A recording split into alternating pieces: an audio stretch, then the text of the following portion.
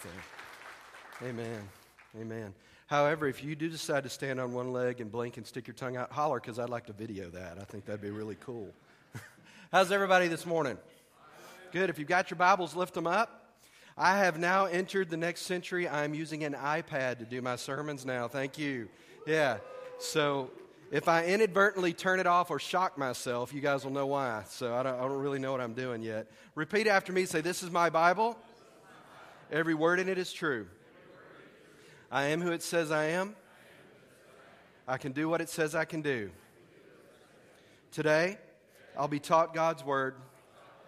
It's His truth, transforming every part of my life, and I'll never be the same.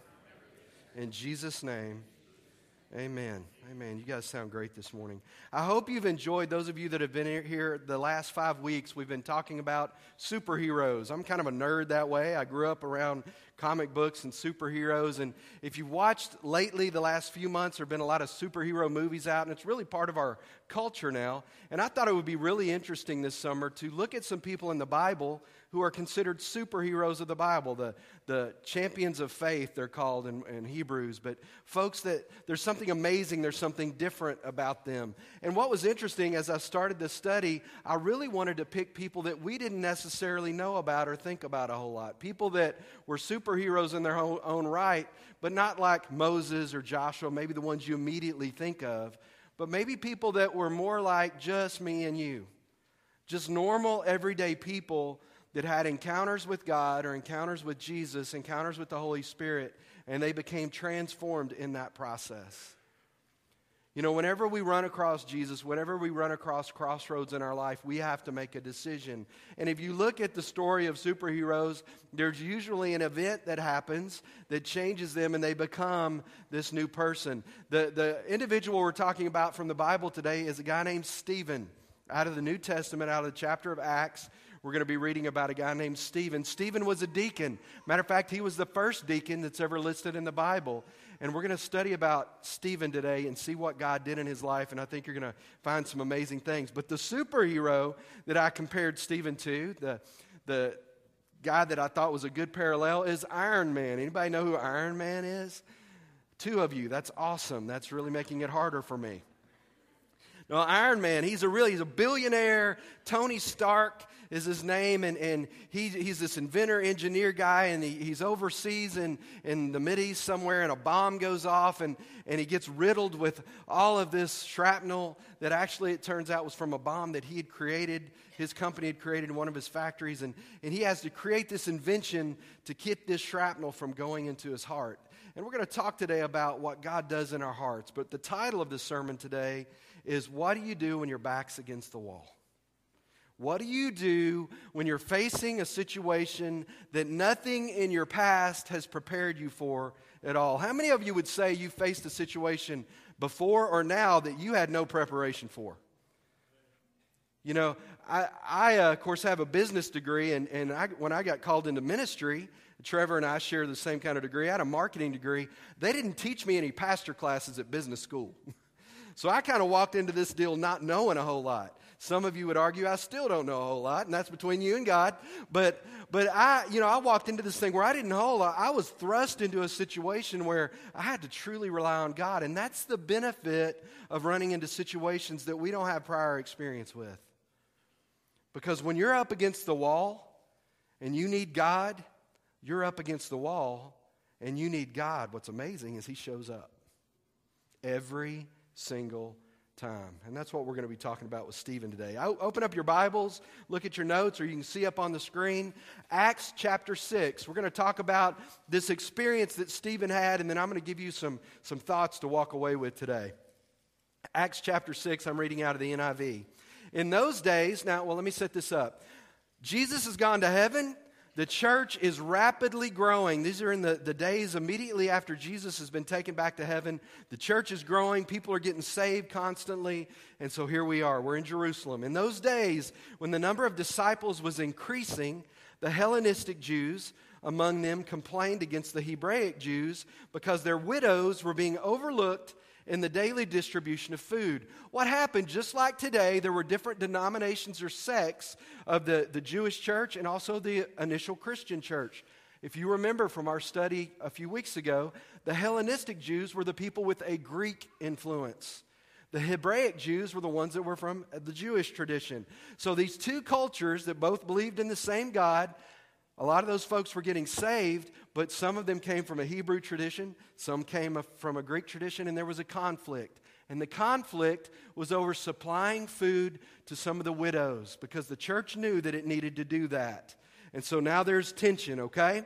So the 12, the disciples, were gathered together and said, it would not be right for us to neglect the ministry of the Word of God in order to wait on tables. Now understand here, they're not saying it's a bad thing to wait on tables. They were just saying, look, we can't do everything. We can't do everything. We can't preach and teach and pray and wait on this group and wait on that group. And that's one of the things that I learned early on as a senior pastor is that I can't do everything. And as a church, that's not even the requirement of a pastor. The pastor's job description in the Bible is very simple. It says a pastor's job is to preach and to teach, but it's primarily to equip the saints for the work of the gospel. How many of you are saved today? Raise your hands. If you're not, you can get with me and I'll deal with that. We'll help you out with that in a little while. Amen? But if you're saved, you're a saint. Our job, the pastoral staff's job, is to equip you for the ministry that God has called you to do. And I think as much as any church as I've ever been around, we've got a lot of people doing a lot of ministry, don't we? That's because we're passionate about equipping you to do the work God's called you for. Amen? And so the disciples realized early on they couldn't do anything, and so this was their solution. Watch what happens here. Brothers and sisters, talking to the church, choose 7 men from among yourselves that are known to be full of the Holy Spirit and full of wisdom. We will turn this responsibility, this operational responsibility, over to them, and we will give our attention to prayer and the ministry of the Word. This proposal pleased the whole group. It pleased the church. So they chose who? Stephen, a man full of faith. Notice that. He was full of faith. He was also full of what? The Holy Spirit. And then there's these other 6 gentlemen that came along that I'm sure were just as important. They presented these men to the apostles. The apostles prayed over them, laid their hands on them. And look what happened. So the word of God did what? Spread. The number of disciples in Jerusalem increased rapidly, and a large number of priests became obedient to the faith. I love this. Look what happens. They realize we can't do anymore. If you read your Bible, back in the Old Testament, Moses ran into the same problem. He realized he couldn't do everything. And so his father-in-law said, look, I need to help you out. We need to assign some people to help you because this job is too great for you. And the disciples here are recognizing the same thing. The work was too much. And so the church voted, said, who are some guys that are full of the Holy Spirit? Who are some guys that have wisdom? We're going to make those guys deacons. And that's where deacons, trustees come from. Stephen was a first deacon. Notice what's interesting here and what you need to understand is it doesn't say that Stephen went to Hebrew Bible College. We don't know what his job was, but you can probably assume that he was a layman. In other words, he wasn't trained to be a priest. He had a job. But he was full of wisdom and he was full of the Holy Spirit.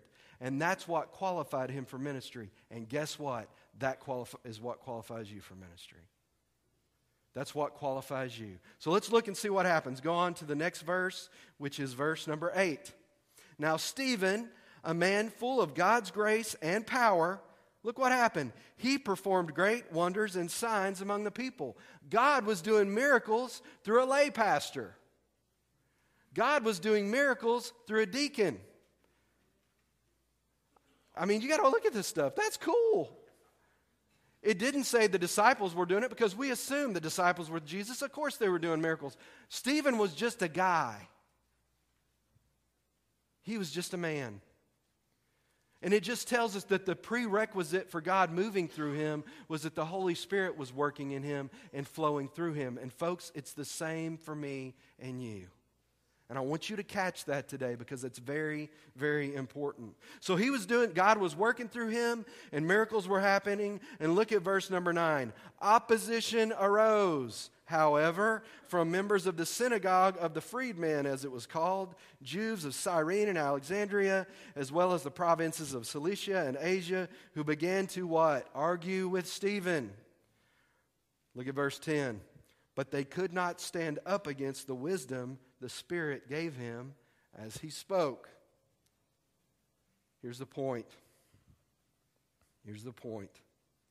If you want to avoid criticism and persecution in your life, I'm going to give you 3 things. You're going, wow, pastor's going to tell me how not to be criticized. All right, watch this. Look at your notes. Look on the screen. If you want to avoid criticism and persecution in your life, here's the first one. Do nothing. Don't do anything. Here's the second thing. Say nothing. Don't say anything. Here's the third thing, and it's the biggest one. Be nothing.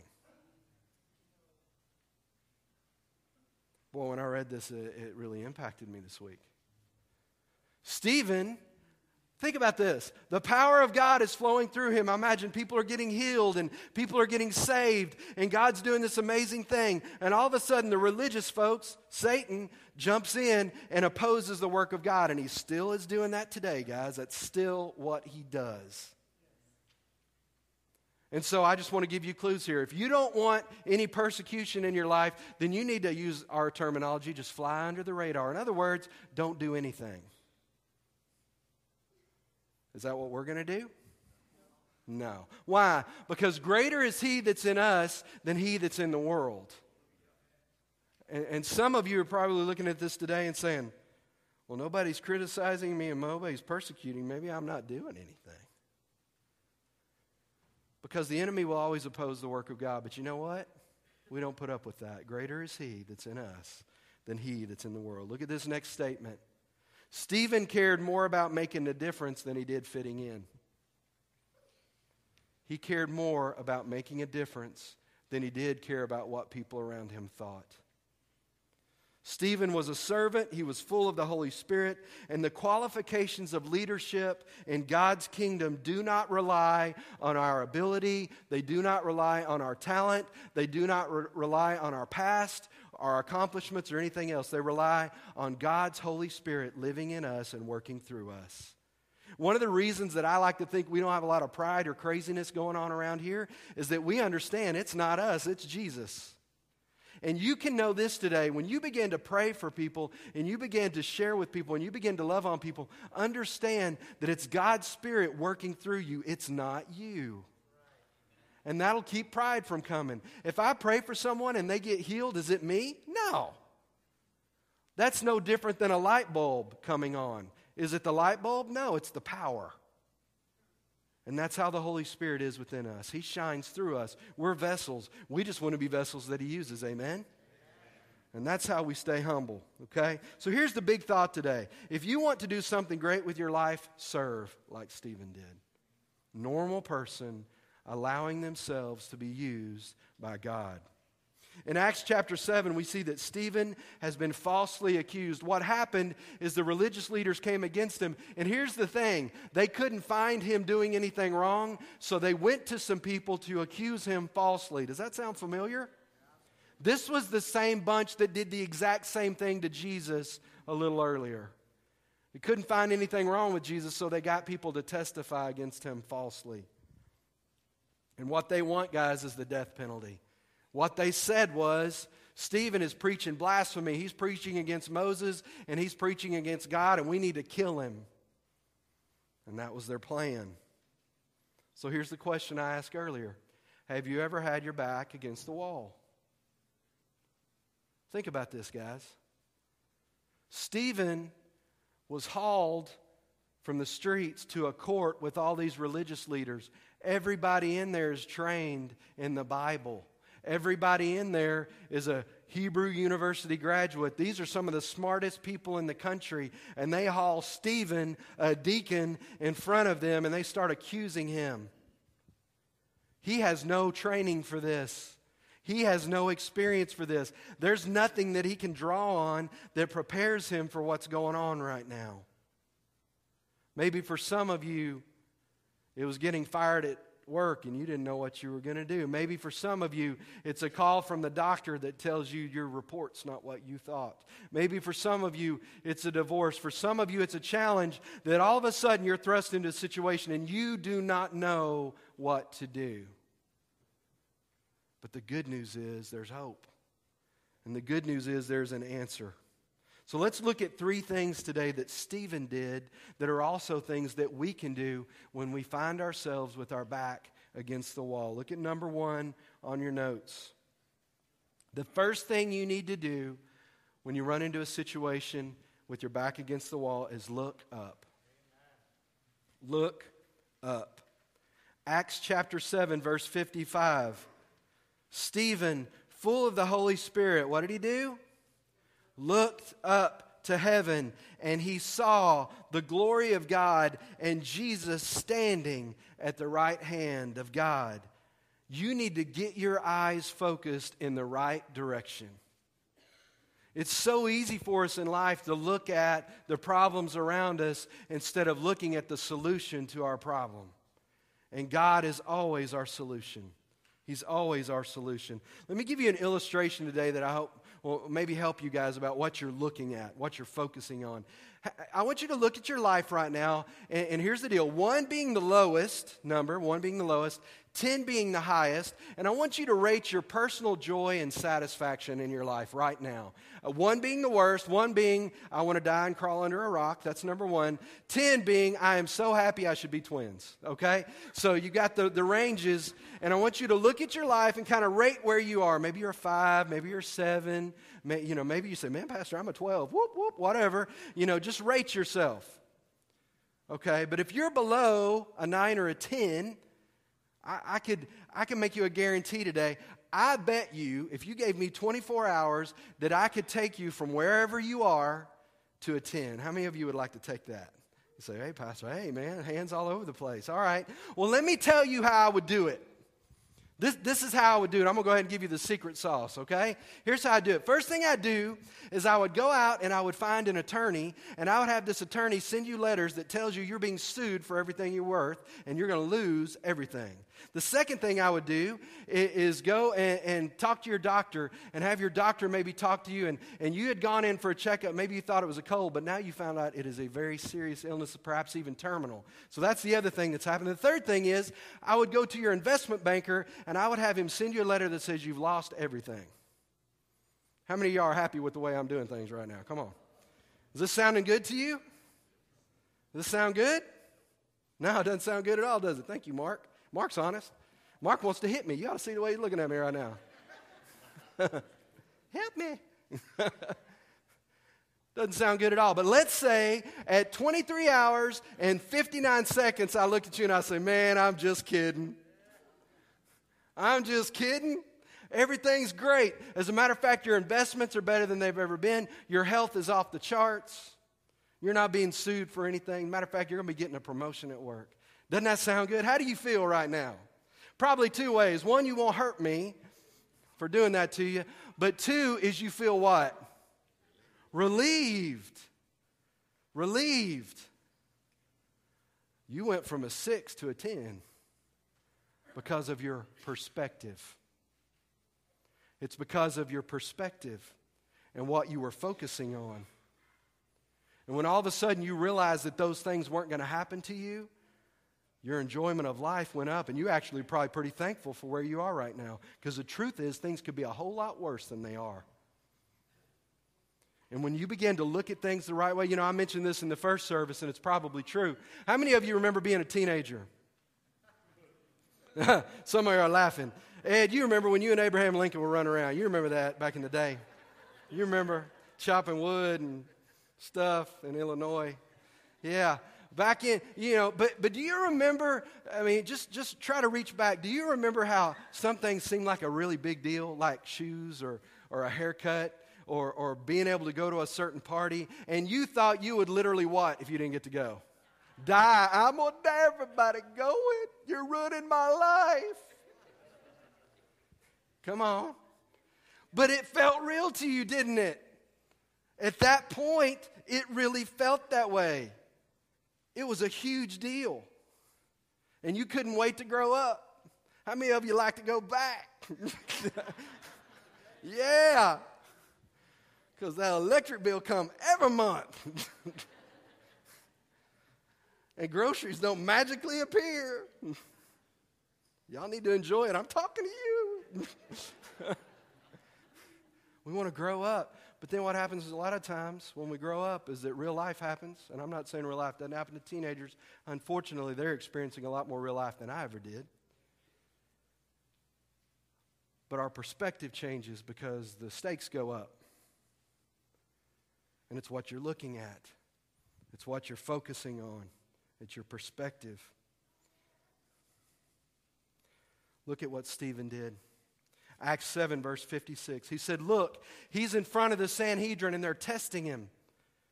And in the middle of this, the Holy Spirit is there. God is present with Stephen. And here's what happens. Stephen, with all these religious leaders, the same religious leaders that put Jesus to death, he's in front of the same bunch.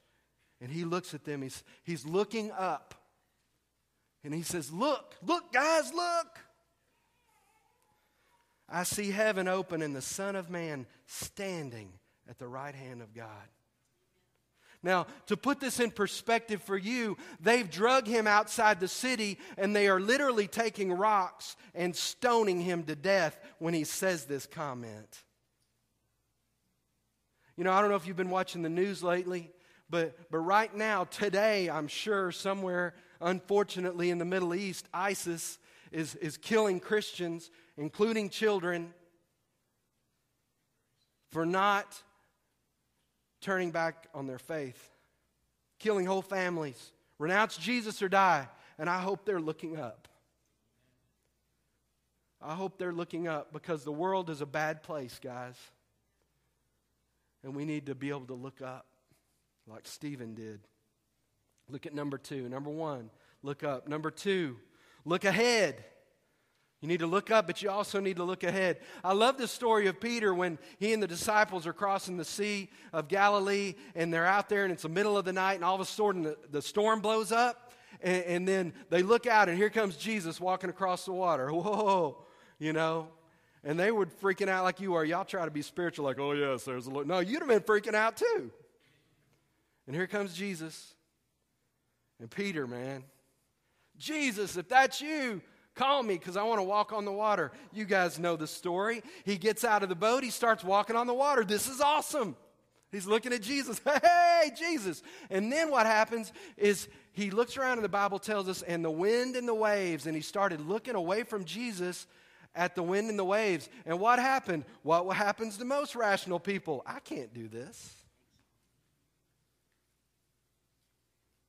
He forgot he just did it. But now he gets over there and he goes, I can't do this, because instead of focusing and looking at Jesus, he began to look at what was around him, and he began to what? Sink. And before we give Peter too hard of a time, how many of you done the same thing? You bet. You bet. Where we begin to focus on what's around us instead of looking at Jesus at our hope. The cool thing is Jesus lifted him up and said, come on, man, let's walk back to the boat together. And before you give Peter too hard of a time, remember, he got to actually walk on water. Pretty cool.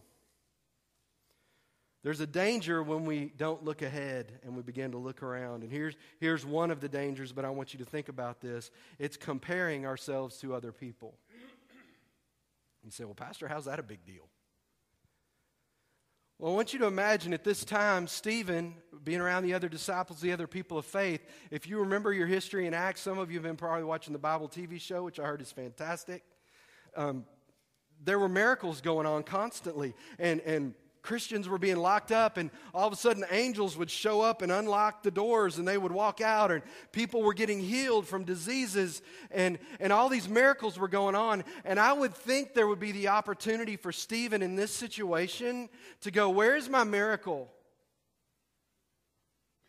Why are these rocks hitting me, Deb? Why are these rocks hitting me? Where's my angel? But that's not his response. See, I want you to understand something today. Every one of us in this room has our own race to run. Every one of us has our own course. The Bible tells us that God has a plan for us, and God's plan for us in our life is good. But Ed's race is not the same as my race. It was not the same as Tana's race. Everybody's race is different, and God loves you perfectly, and He has a plan for you. And it's a good plan, but we don't pretend to understand all of it. So here's the point. Jesus said in the world, we're going to have trouble. We're going to have challenges in the world. But this is the great truth that we get to hold on to. He has overcome the world. And even if you die, you go to heaven as a believer. And I was thinking about this week, and I don't know why. I guess it was just because I was preparing for the sermon. But I think there's so much we don't understand. And I know I don't talk a lot about heaven because we've got a lot to do here. But the truth is, one of these days, if Jesus doesn't come back, you're going to die, and something's going to happen to you. And as a believer, we have this blessed hope. We have this blessed promise that we are going to be with Him in heaven.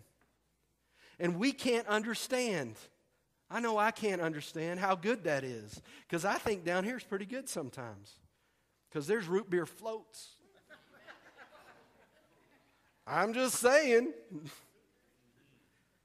I would say Bluebell, but that was like killing folks, so, you know. But I will point this out. I got a text from somebody the other day that had a picture of Bluebell. They said, you notice they stopped selling Bluebell, and it's been raining in Texas ever since. You know, so they better start selling Bluebell again because, you know, my people are washing off down there. Cattle are building arks. I could go on and on. I won't.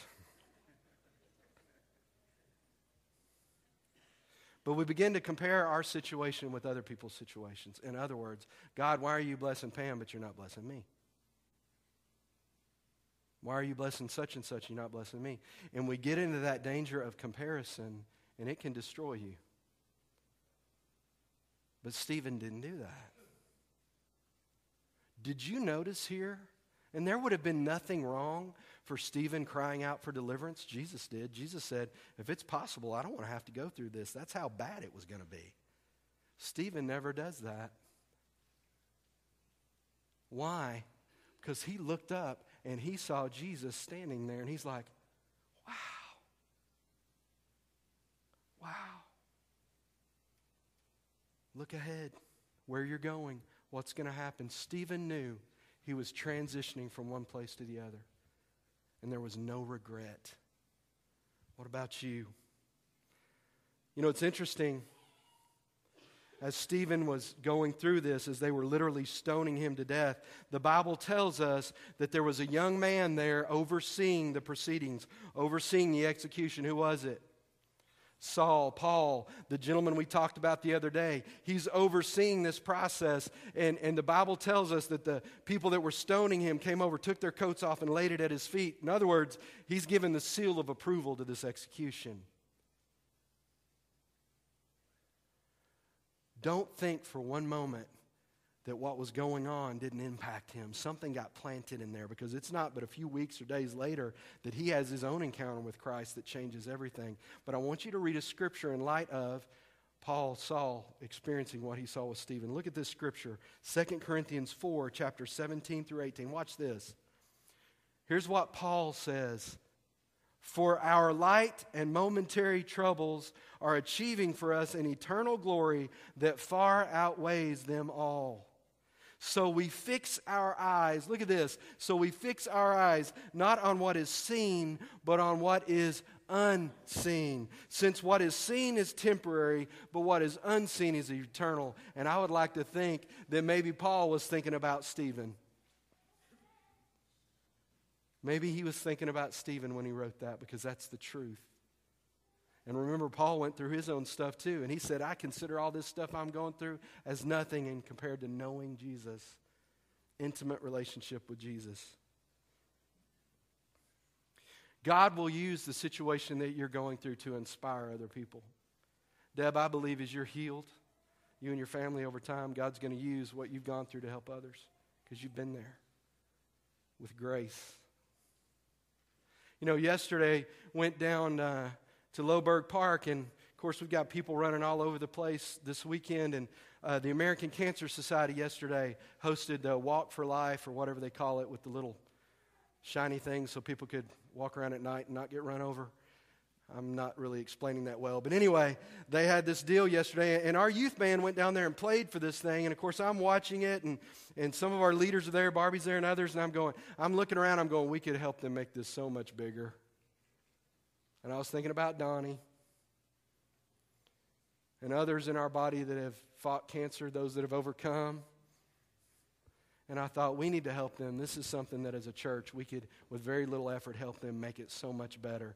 And so I hesitated about 2 seconds, and then I went over and talked to their leadership team, and I said, hey, they knew who we were, and I said, you guys know some of the events we do? I said, let us help you make this a big deal next year. And they said, thank you very much. So next year, we're going to do that. We're going to get involved, and we're going to be the hands and feet of Jesus, helping folks fighting cancer and other folks in our community, because it's an important thing. Amen? Because that's what we do. That's what we do.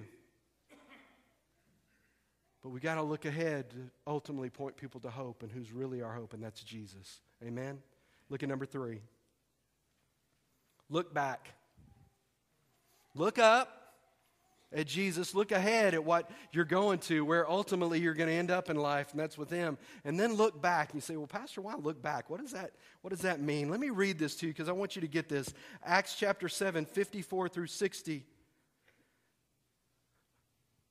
Remember, Stephen is not a trained theologian. But when he stands before the Sanhedrin and they ask him to defend himself, he doesn't defend himself. He preaches a sermon to them on what they've done to the prophets that God has sent from the beginning on up to Jesus. And he talks about over and over again, it's the Holy Spirit in him telling him what to say. And the scripture tells us they looked at his face and it shone like an angel. The power of God was so strong in him. His face literally shone like an angel. And so he preaches to them this sermon. And then at the end of it, he says, all these religious people over the year killed the prophets that God sent to them. And he said, and you just did the same thing to Jesus. Here's their response. When the members of the Sanhedrin heard this, they were furious and gnashed their teeth at him. Have you ever had somebody gnash their teeth at you? I will tase you if you gnash your teeth at me. I don't even know what that looks like. But think about this. These are these people that are like the religious, hello, we're the religious people, hello, right? And all of a sudden, they're so fit to be tied. That's a southern thing for crazy, just so y'all know. I'm trying to help our Indiana folk out. They are so fit to be tied, they go crazy and start gnashing their teeth. That's how out of sorts they are. The devil stirring them up. And this is where this goes. 55, but Stephen, full of the Holy Spirit, looked up to heaven and saw the glory of God and Jesus standing at the right hand of God. Look, he said, I see heaven open and the Son of Man standing at the right hand of God. At this, they covered their ears, and yelling at the top of their voices, they all bum rushed him. They dragged him out of the city and they began to stone him. Meanwhile, the witnesses laid their coats at the feet of a young man named Paul. While they were stoning him, Stephen prayed, Lord Jesus, receive my spirit. Verse 60. Then Stephen fell on his knees and he cried out, Lord, make them pay for what they're doing to me right now. You know these guys are hellions, and they deserve to go to hell in a Learjet for what they're doing because I'm telling them the truth. Is that what it says?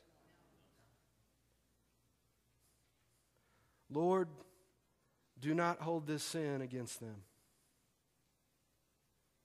Forgive them. What? Stephen looked back. He remembered who he was before Jesus came along. That he was lost too. Just like me and just like you. And I'm convinced of this, that one of the greatest attributes that we can possess as believers is the gift of forgiveness. And his last words on this side of eternity were, forgive these people for killing me. What?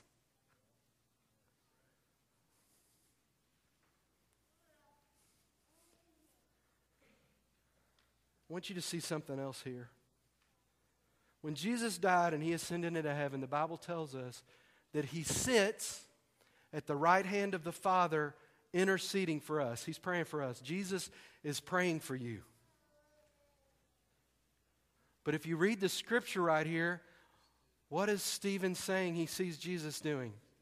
Standing. You know, these are the things in the scripture that we're reading sometimes you can just gloss over them and not really think about it. But Jesus is sitting down and he's praying for you. Right now, Mark, he's praying for you. He loves you. He's praying for you. But all of a sudden, everything going on in the world, and Jesus is being, or Stephen is being drug out, and God and Jesus, and I'm just taking some license here, but obviously this is what happened. They're seeing what's going on.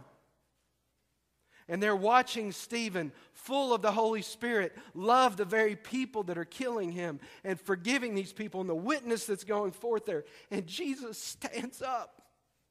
He stands up. What makes God stand up? The co-creator of the universe, who spoke the world into existence, stands up because of a man.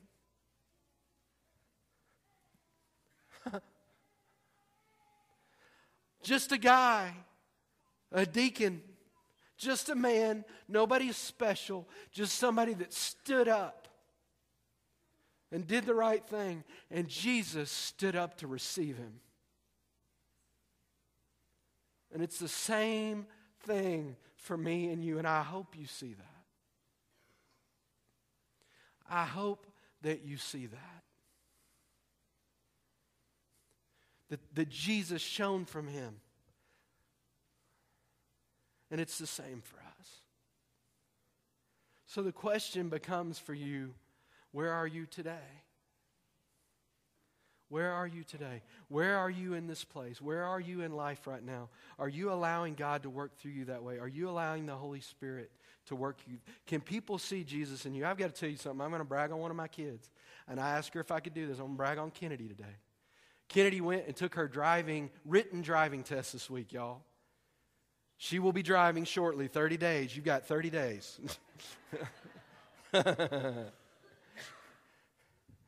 I thought she was going to be the craziest driver of the bunch. She's the most meticulous of the bunch. It just shocks me. But she studied. I don't know if you've been around her at all. She's a perfectionist. She was so nervous about taking this test. She was taking all the pre-tests. You know, the written test, there's 25 questions, and it's about how many you pass. And if you pass 17, you pass. If you get less than 17, you don't. Some of y'all know what I'm talking about. Well, she answers all of them right. She gets 17 right, and it says she passes. And she walks up. So she got 100. I was really proud of her. And she walks up in a courtroom full of people. And she walks up, and the state trooper's standing there. And he says, "Young lady, can I ask you a question? This is in front of everybody." She said, "Yes, sir." He said, "You go to church, don't you?"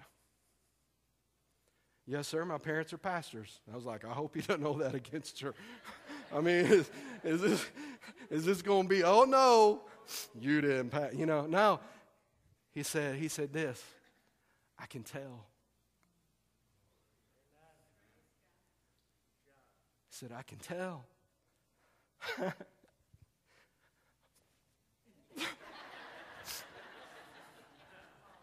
You know?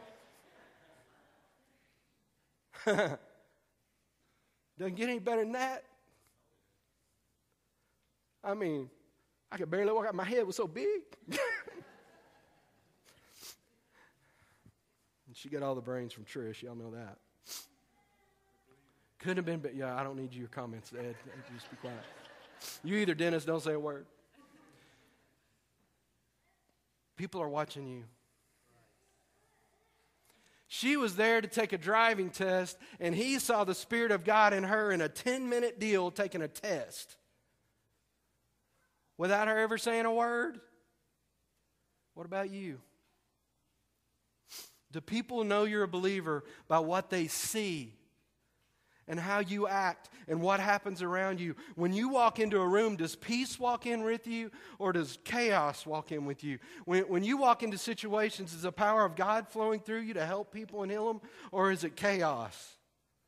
And I'm not saying that to indict you. You know I would never do that. But I want us to be real about this because this isn't a game.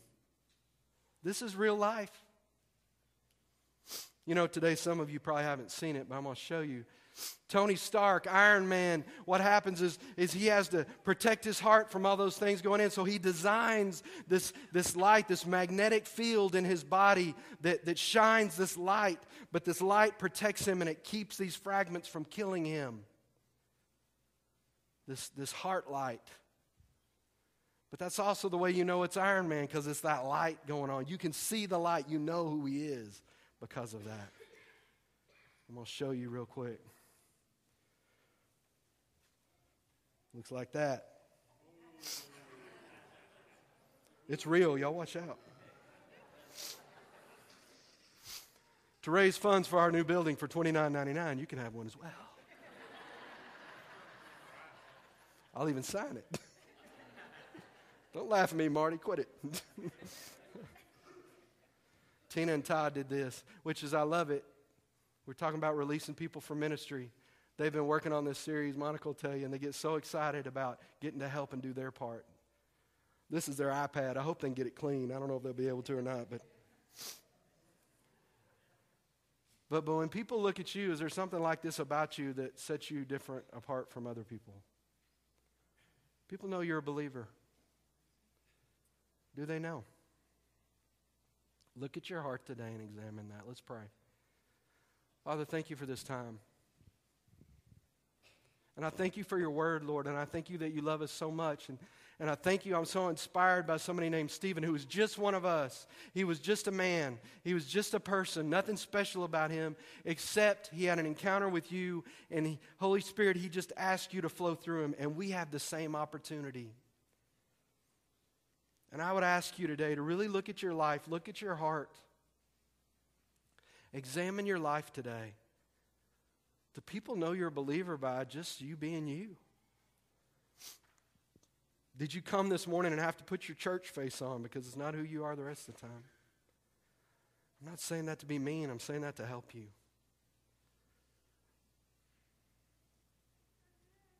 You know, life is short.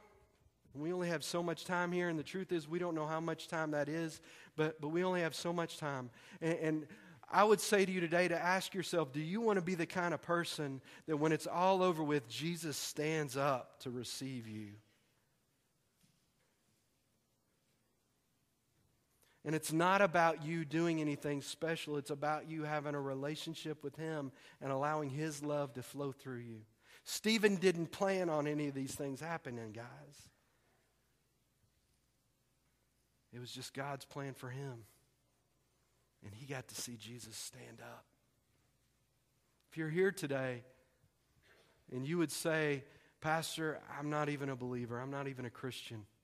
But the Holy Spirit's been tugging on my heart. I want to receive Jesus as my Lord and Savior today. If that's you, nobody's looking around. This is the most important decision you will ever make. If that's you, just slip your hand up and say, Pastor, that's me. I want to receive Jesus today. Maybe you're here today and you're being honest with yourself, but the life that you're living, you know, you're borderline, you know, you're just right on the edge. You're not the person that you want to be, and you want to be the kind of person that the love of God flows through. You want to be that person. If that's you, slip your hand up and say, Pastor, that's me. Amen. Amen. Or maybe you're here today and you're a Christian. You can put your hands down. Maybe you're a Christian and you know, things are going pretty well, but the truth is you don't really think about God all that much. You know you're saved, but you don't know if you're really making that big of a difference to those around you. You do your job. You go to school. You don't get in any trouble.